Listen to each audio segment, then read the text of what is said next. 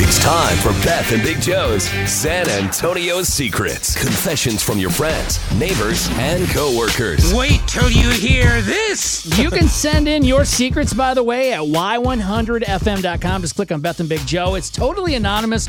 All we get is what's in the message. So if you sign it, your name on there, we're going to have to take that out. But Exactly. Other than that, we get them, and we love to share them with you. Let's kick it off this morning with, hey, Beth and Big Joe, I love you guys, and I love your second date updates. I need to confess my secret, which has to kind of do with why I'm not dating a guy anymore. I matched with him on Tinder. We went on a few dates, and he's hot as hell. And when I went back to his place last week, I thought something would happen, if you know what I mean.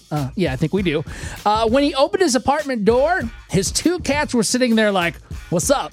Okay. I'm definitely not a cat person, so that's a definite deal breaker for me, but I couldn't tell him that, so I just told him I'm allergic to cats. Okay, I guess that's one way of doing it. Well, guess who texted me the other day saying he took his two cats to his parents' house in Dallas so we can keep on dating now. No. Oh my gosh. He gave up his pets for this girl. And I feel horrible. What do I do? this poor guy. You don't tell him that because then he's going to think you're crazy, and what else are you going to lie to him about, right? At this point, you better tell him. I don't know. That sucks. That's horrible. He probably loves his cats too. This is a good one. A new tradition in my house is to pass off store-bought treats as homemade. No one can even tell the difference.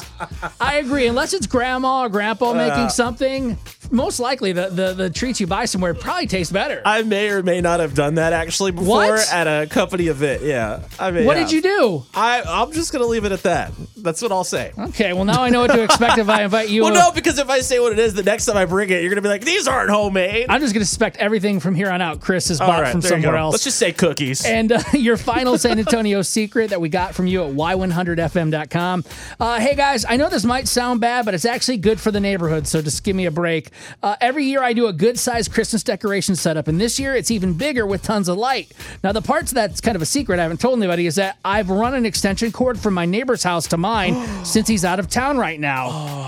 No. He usually does a big light display, so he probably won't even notice any difference in the bill. Oh, my God. That's still not right. That's so unethical. I was going to say, I think it's unethical, and I think that's technically a crime, That's isn't like it? stealing. Yeah, that's Theft horrible. of some kind. I don't know. Maybe you guys This know. guy, wow. I hope him and his neighbor have had a few beers in the backyard, though. That's the only saving grace because we're fighting. Does it sound like we're judging? No, we're just sharing your San Antonio secrets. You can do it next week if you want to get on. Just send it anonymously right now, y100fm.com.